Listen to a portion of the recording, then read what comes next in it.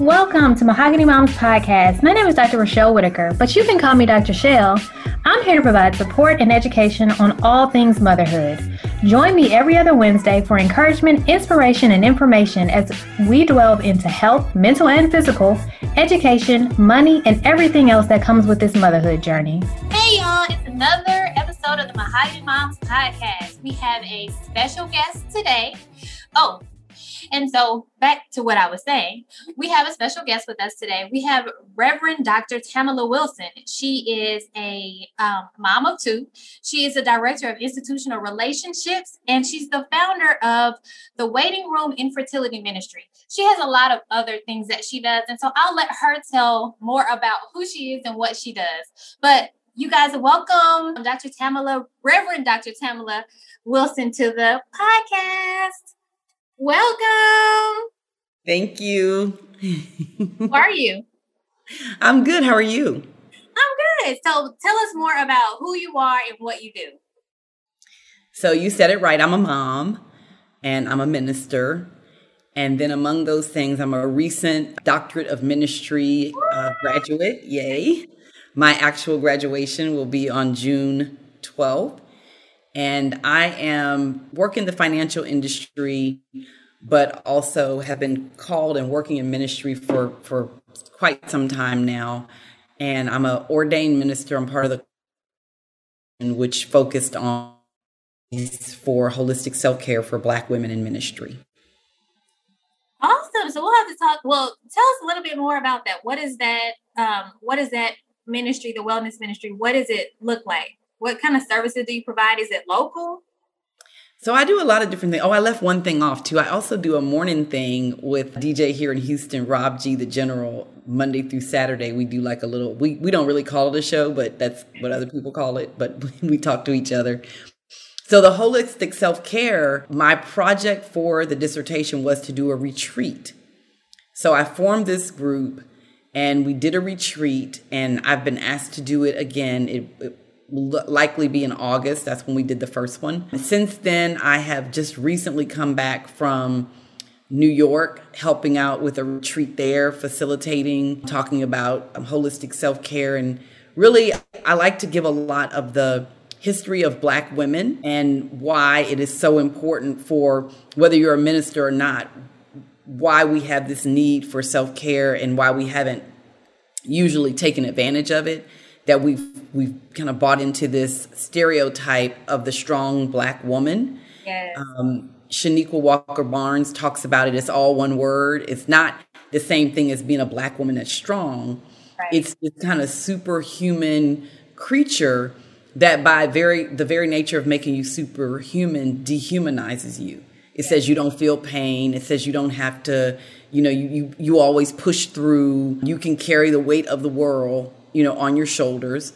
And that is not healthy. And what's interesting is I thought that I was doing it because I saw so many women in ministry that were working so hard because, ministry is just like, a lot like corporate America, I should say, in that we have the, stained glass ceiling. And so a lot of women are really, working hard to get what sometimes our brothers get handed to them, as far as pastorates and things like that. And so, but I realized though that through talking with Reverend Juanita Rasmus, she was our fireside chat the first night of the retreat that I hosted last August.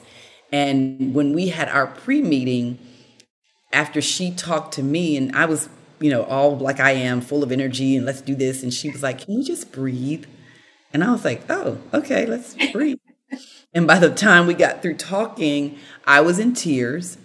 And I realized I had my epiphany that I was really doing this because I was the one that needed to really focus more on holistic self-care. And she told me something that I've been saying to everybody. Teachers teach what they need to learn. Wow. Yeah. That's good. So, teachers teach what they need to learn. Exactly. I like that.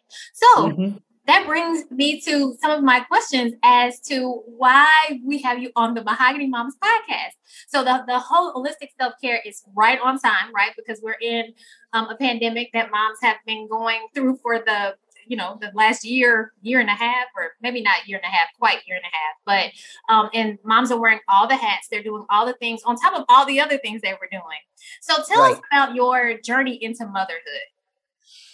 So my journey into motherhood started late. I was 40 when I married.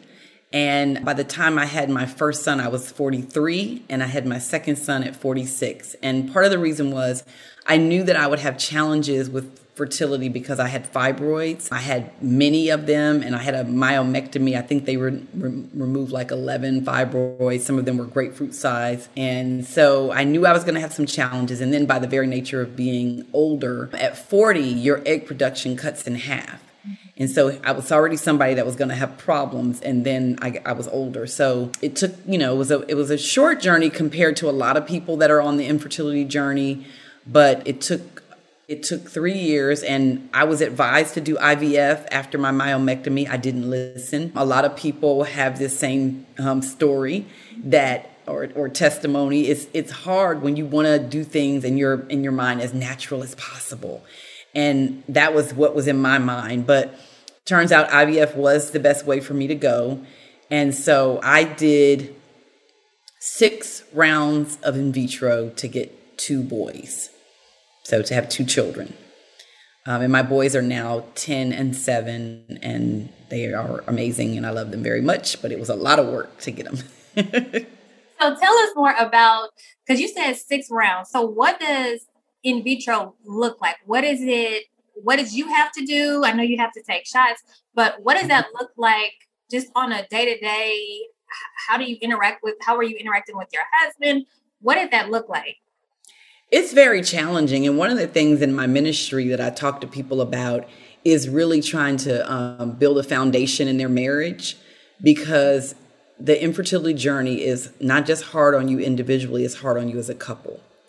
So you are told, you can't be intimate at this time, or you need to be intimate, so you're going through all that. When you have in vitro, you're basically implanting an egg that has been fertilized, for lack of a better term, by their sperm, and then it's implanted in you.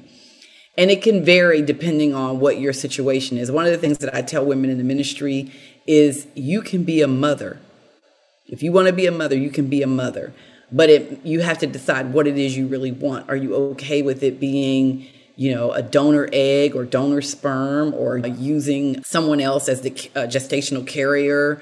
Or, are you fine with adopting? I mean, you have to decide what being a mom means to you. I really wanted the experience of being pregnant. So yes, it was shots every day. And I had, my now ex-husband was a high school football coach in a different city. And so sometimes he would stay where he was, and I had to have somebody to give me the shots. And my parents live in Houston now, but at the time when I had Holland, my first son, they did not. And so I had 2 girlfriends, actually 3 girlfriends, who I knew I could go to, if one of them wasn't available, then they would have to give me a shot in the behind. So all of your, modesty as you're going through this. So you have to get shots, and there's a lot of, you're taking different medications. Your hormones are like crazy. Like you're like just, and also sometimes those that have been on the journey or the myomectomy, it can take you into menopause early. So that's a whole nother situation. So let's talk about these shots. Were you having to take the shots at the same time every day? Yes. Wow. So you had to schedule those shots, because if your husband wasn't at home, well, your now ex-husband, if he wasn't at home, you'd have to schedule with your girlfriends their availability. How did that work? Well, and let me add another wrinkle in there. At the time, I was working full time and I was in seminary. Oh, wow. So I had class on Monday nights. So I knew that I couldn't get the shots before 9:00, because on Monday nights I would always have class until that, around that time. And then I'd have to get to a person. So I ended up, doing the shots at night, because that was the time that I knew most people I could get to. So my friend LaToya gave me the most shots, but my friend Sharon and my friend Dorothea also gave me shots. Wow. Okay. So you go through 6 rounds. What is it like? What is it like to not for the first round you go through and it doesn't take? What are you been experiencing? It's heartbreaking. I remember there was a show called Brothers and Sisters with Calista Flockhart and Rob Lowe, and they were this couple, and they were dealing with infertility at the same time that I was going through it in real life. And the Calista Flockhart's character told her mother, played by Sally Fields, that every month, that she finds out she's not pregnant, she gets her cycle, that her heart breaks a little bit every month. And I called my mother and I said, that's how I feel. That's how I feel every month. It's like every month you're waiting and it doesn't happen. And so it's heartbreaking. And so what they did, I had 2 eggs implanted and they didn't take. But then the second round they took. But the good thing for me was that I had friends who were also on this journey. I had a very good friend. Matter of fact, both her boys are born in February. And my boys are born in July and August of the same year. So we both have, kids the same age. And so every time she would get pregnant, that would be like a little bit of encouragement for me, But yeah, it's hard. It's very hard. And so first round, didn't get pregnant. Second round, got pregnant. I had 7 eggs left. And then I did 2 more and then 1 more and didn't get pregnant. I got more eggs, did 2 more, didn't get pregnant, and then did 2 more and got pregnant. So when I say 2 more, they implanted 2 eggs or put 2 eggs in and 1, took. So. Okay. So it sounds like part of this journey or part of what is helpful on this journey, well, just in life, period, especially as a mom, is support. So you mentioned you had a friend that was going through, that was an encouragement to you, but it sounds like she was also a support. So you all were going through a support. You all were going through the same thing at the same time. And you could talk about some of the heartbreak that you were experiencing, and she understood. Absolutely. Absolutely. So we went through it together and we were so delighted. I remember at her baby shower, that was when people first found out that I too was expecting. She had known, but so yeah. And that's kind of how the ministry was born, because I gave a little bit of my testimony at church during a sermon when I was interning at Wheeler. And as I looked out into the congregation, I could see women, may have been men too, but I could see women tearing up as I was talking about it. And I only told a little bit of my story, but, and so I went to our Pastor Cosby and I said, God has put it on my heart to start this ministry. And it's so funny. I am amazed at how many women have been on the infertility journey. And so now when I talk to women who have kids that are like, high school, junior high, they're like, I wish something had been around like this when I was going through this. Yes, because it is, I know that it is a difficult process, and having support, being able to hear other women who've gotten pregnant from IVF, because you hear so many stories of women who it didn't work for. Right.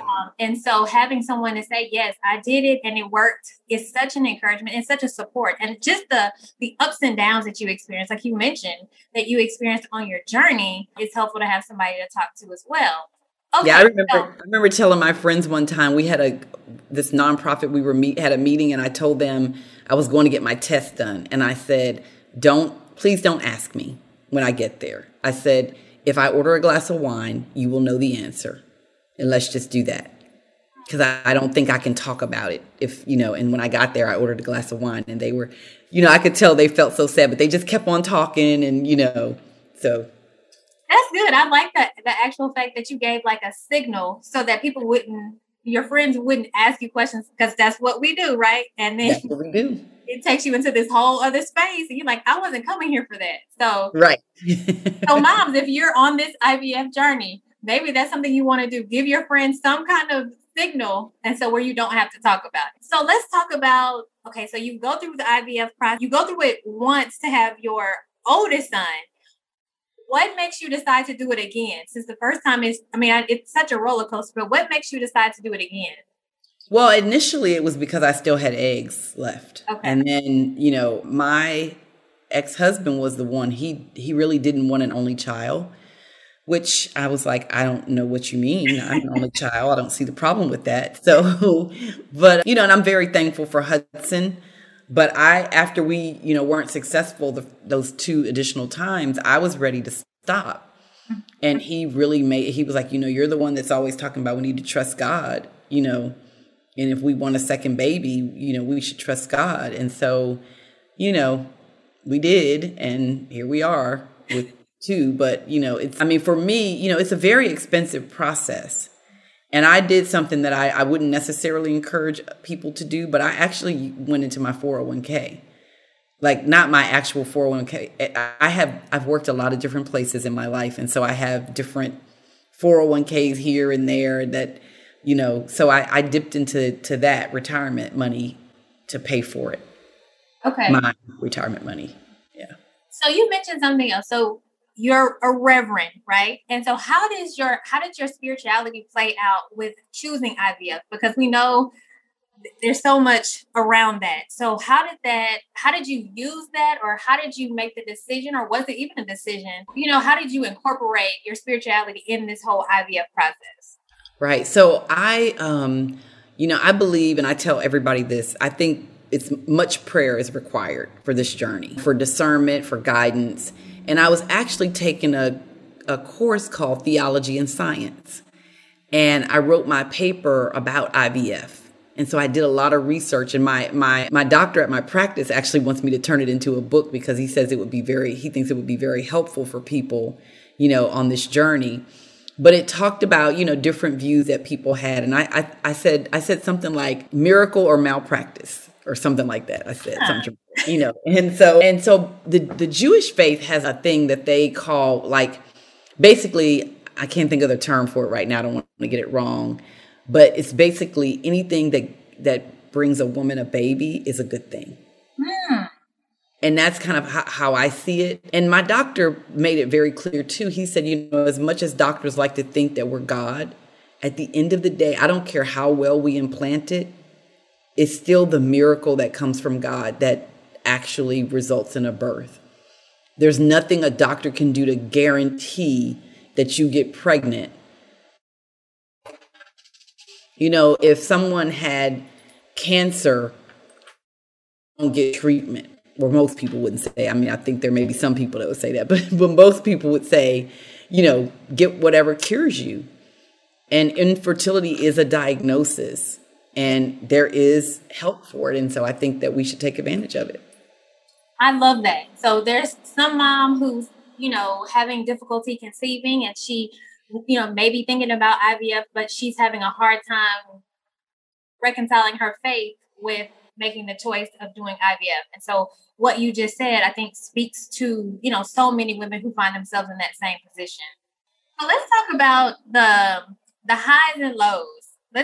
One of the things I did want to ask you, did you have any complications during delivery or after? Well, no, both boys were born through C-section. Okay. And that was because I had the myomectomy. And so they didn't want to take a chance with me trying to deliver. My oldest, the pregnancy was like the easy peasy. I mean, it was the easiest thing. I was the most peaceful I've ever been in my life. My second pregnancy, I was 46. Okay. And he was a much bigger baby. He was almost 9 pounds. And so it was a harder pregnancy for a lot of reasons. At the end, I took a little fall. It wasn't bad, but, I had to be on bed rest for a little bit. And I just felt that second pregnancy was harder on my body. Okay. Do you think it was because you were older? Do you think it was because he was bigger? What do you attribute it to? I think it was a lot of things. I think I was older, he was bigger, and I was also dealing with a lot of stress. Okay. So let's talk about the highs and lows of motherhood. Let's start with the highs. So, of course, the highs for me is the fact that I actually conceived. I had said to God, you said in your word that you would give me the desires of my heart within your will.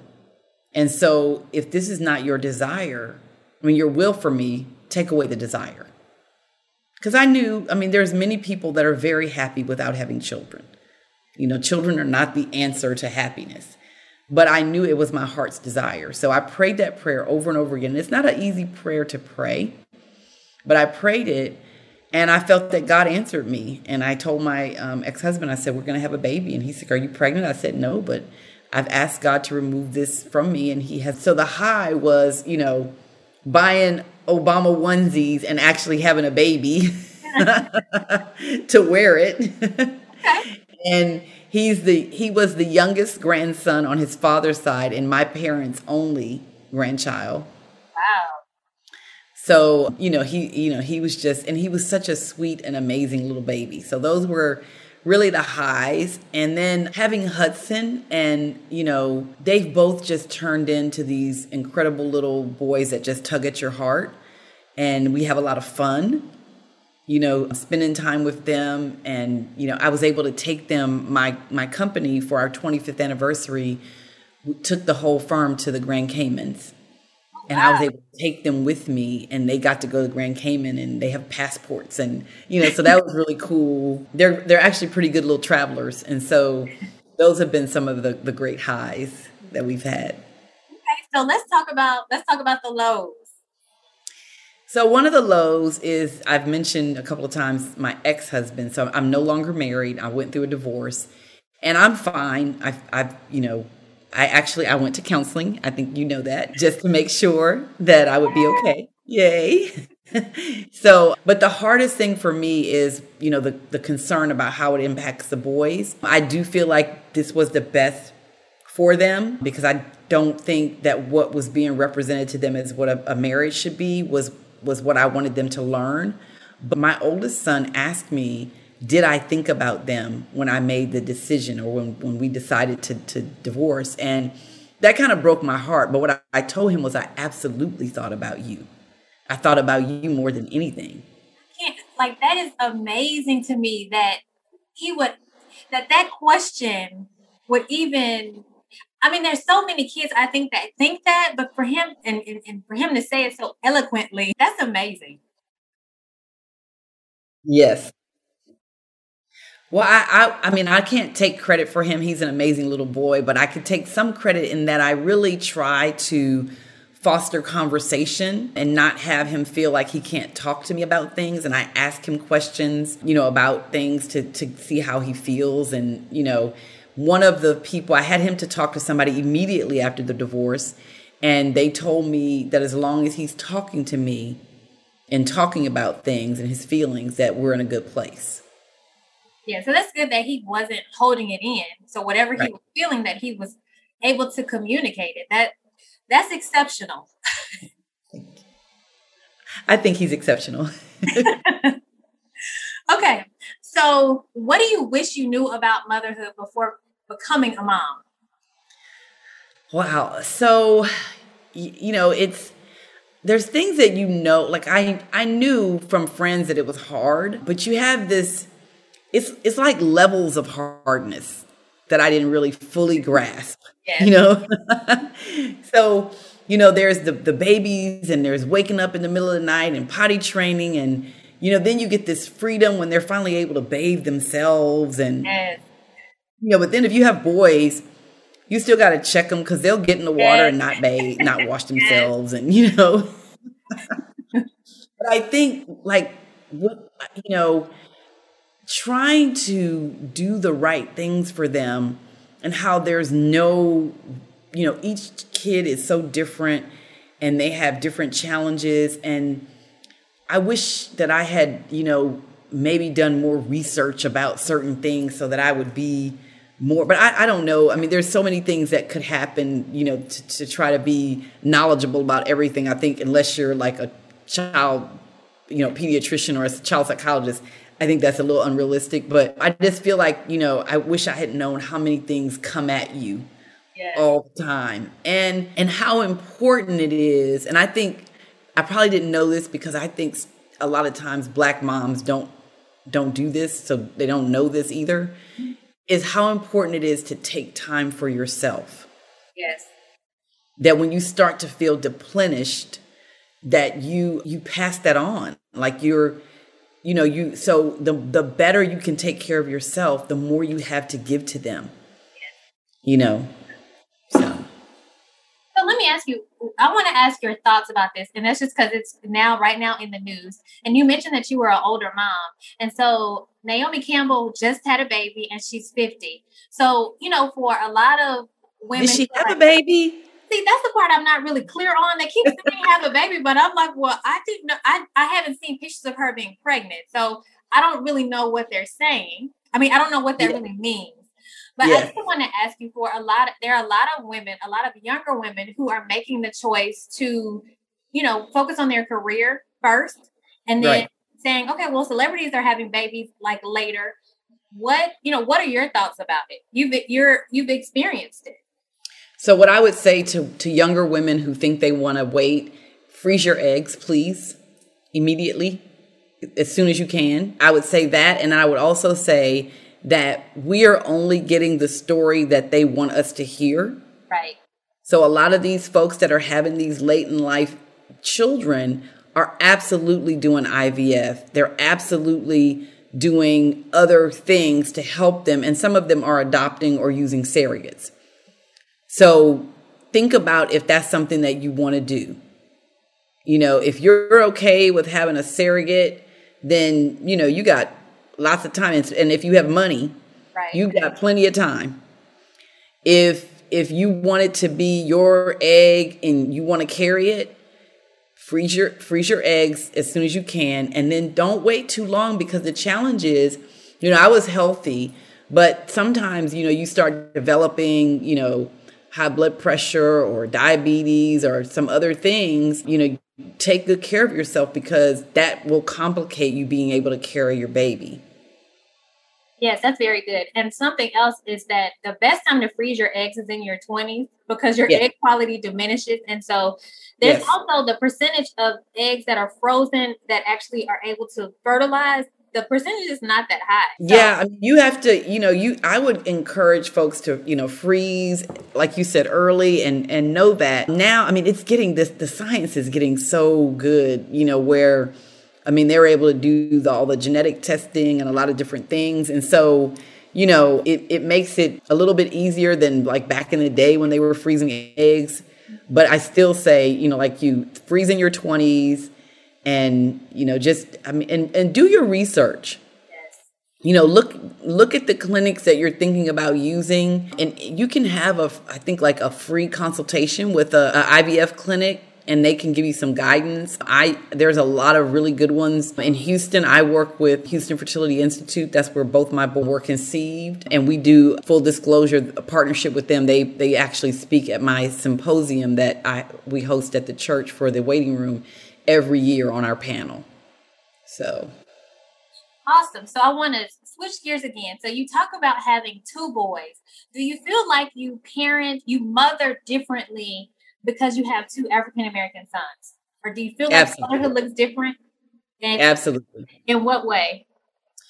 Well, so we have a lot of things going on in our world right now. One of them has been, more, not that, the Me Too movement. Yes. And, I'm a woman and I support women, and I am a firm believer in, I should be able to come into the workplace and not be made to feel harassed or anything like that. I also am the mother of two boys, though.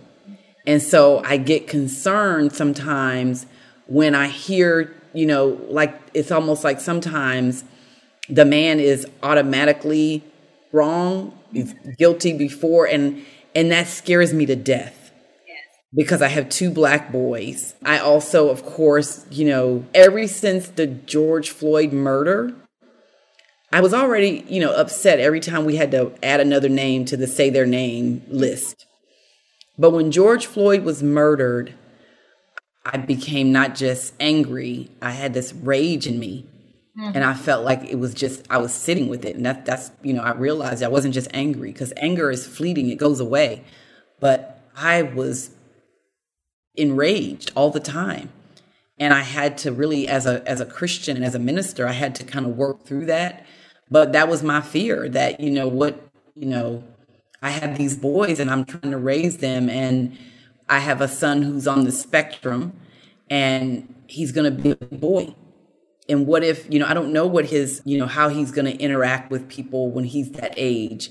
And so, will his life be at risk because he's on the spectrum and he's not communicating in a way that's acceptable to an officer at that time? And so, but I don't serve a God of fear. Right. And so I've had to, pray about that. But yeah, absolutely. I feel I parent differently than someone that's not a person of color that has two boys, and even differently than someone of color that has girls. Yes. I absolutely think it's different. I would agree. So you have shared a lot of good information with us. Is there anything else that I haven't asked or you haven't shared that you'd like to share? I would just like to share that, I'm a firm believer in following your passion into your purpose and remembering that this is not a dress rehearsal. And so I feel like that as a mother, you should not minimize your goals or your desires. You have to prioritize things. Yes. But I think it's possible to pursue the things that you're passionate about, because I think that shows your children something.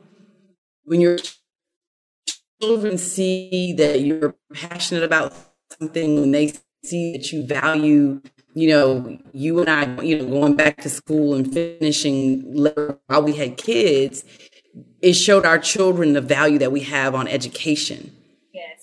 And as we do things that are out of the norm, we're showing them that they can kind of write their own way. And so I think it's important for moms and dads, but for mom to not just feel like, oh, I've got to wait for all of this, to raise my kids before I live my life. Right. I think that you have to live your life, and that shows them how to live theirs with passion. Yes, exactly. I love that. You living your life shows them how to live. Yes, shows them how to live theirs. So where can moms find you? How can moms find you? They can find me on Facebook. I'm Tamla Wilson. On Twitter, I think I'm still Reverend Tamla. On IG, I'm Reverend REVDR Tamla, so Reverend Dr. Tamla. I have a private account, but if you message me, especially if you're one who's concerned about infertility, of course I'll bring you on my IG, and then on the Facebook, send me a message, and then I can also add you to our private group, The Waiting Room, which provides encouragement and information around infertility. And then I also have a website. I haven't been as active on it, but it's Tamla Wilson, TamlaWilson Ministries.com. Awesome. You have shared some really good information with us. Thank you so much for taking the time to come on the podcast. I know we've had some technical difficulties, but that did not stop us. But I want to say thank you for coming on and sharing with us. Thank you for having me, and thank you for what you're doing. And you're an inspiration to a lot of people, and I'm very proud of you. Thank you. But we'll have to have you back so you can tell us more about the holistic self-care and the things that moms can do. Absolutely. All right.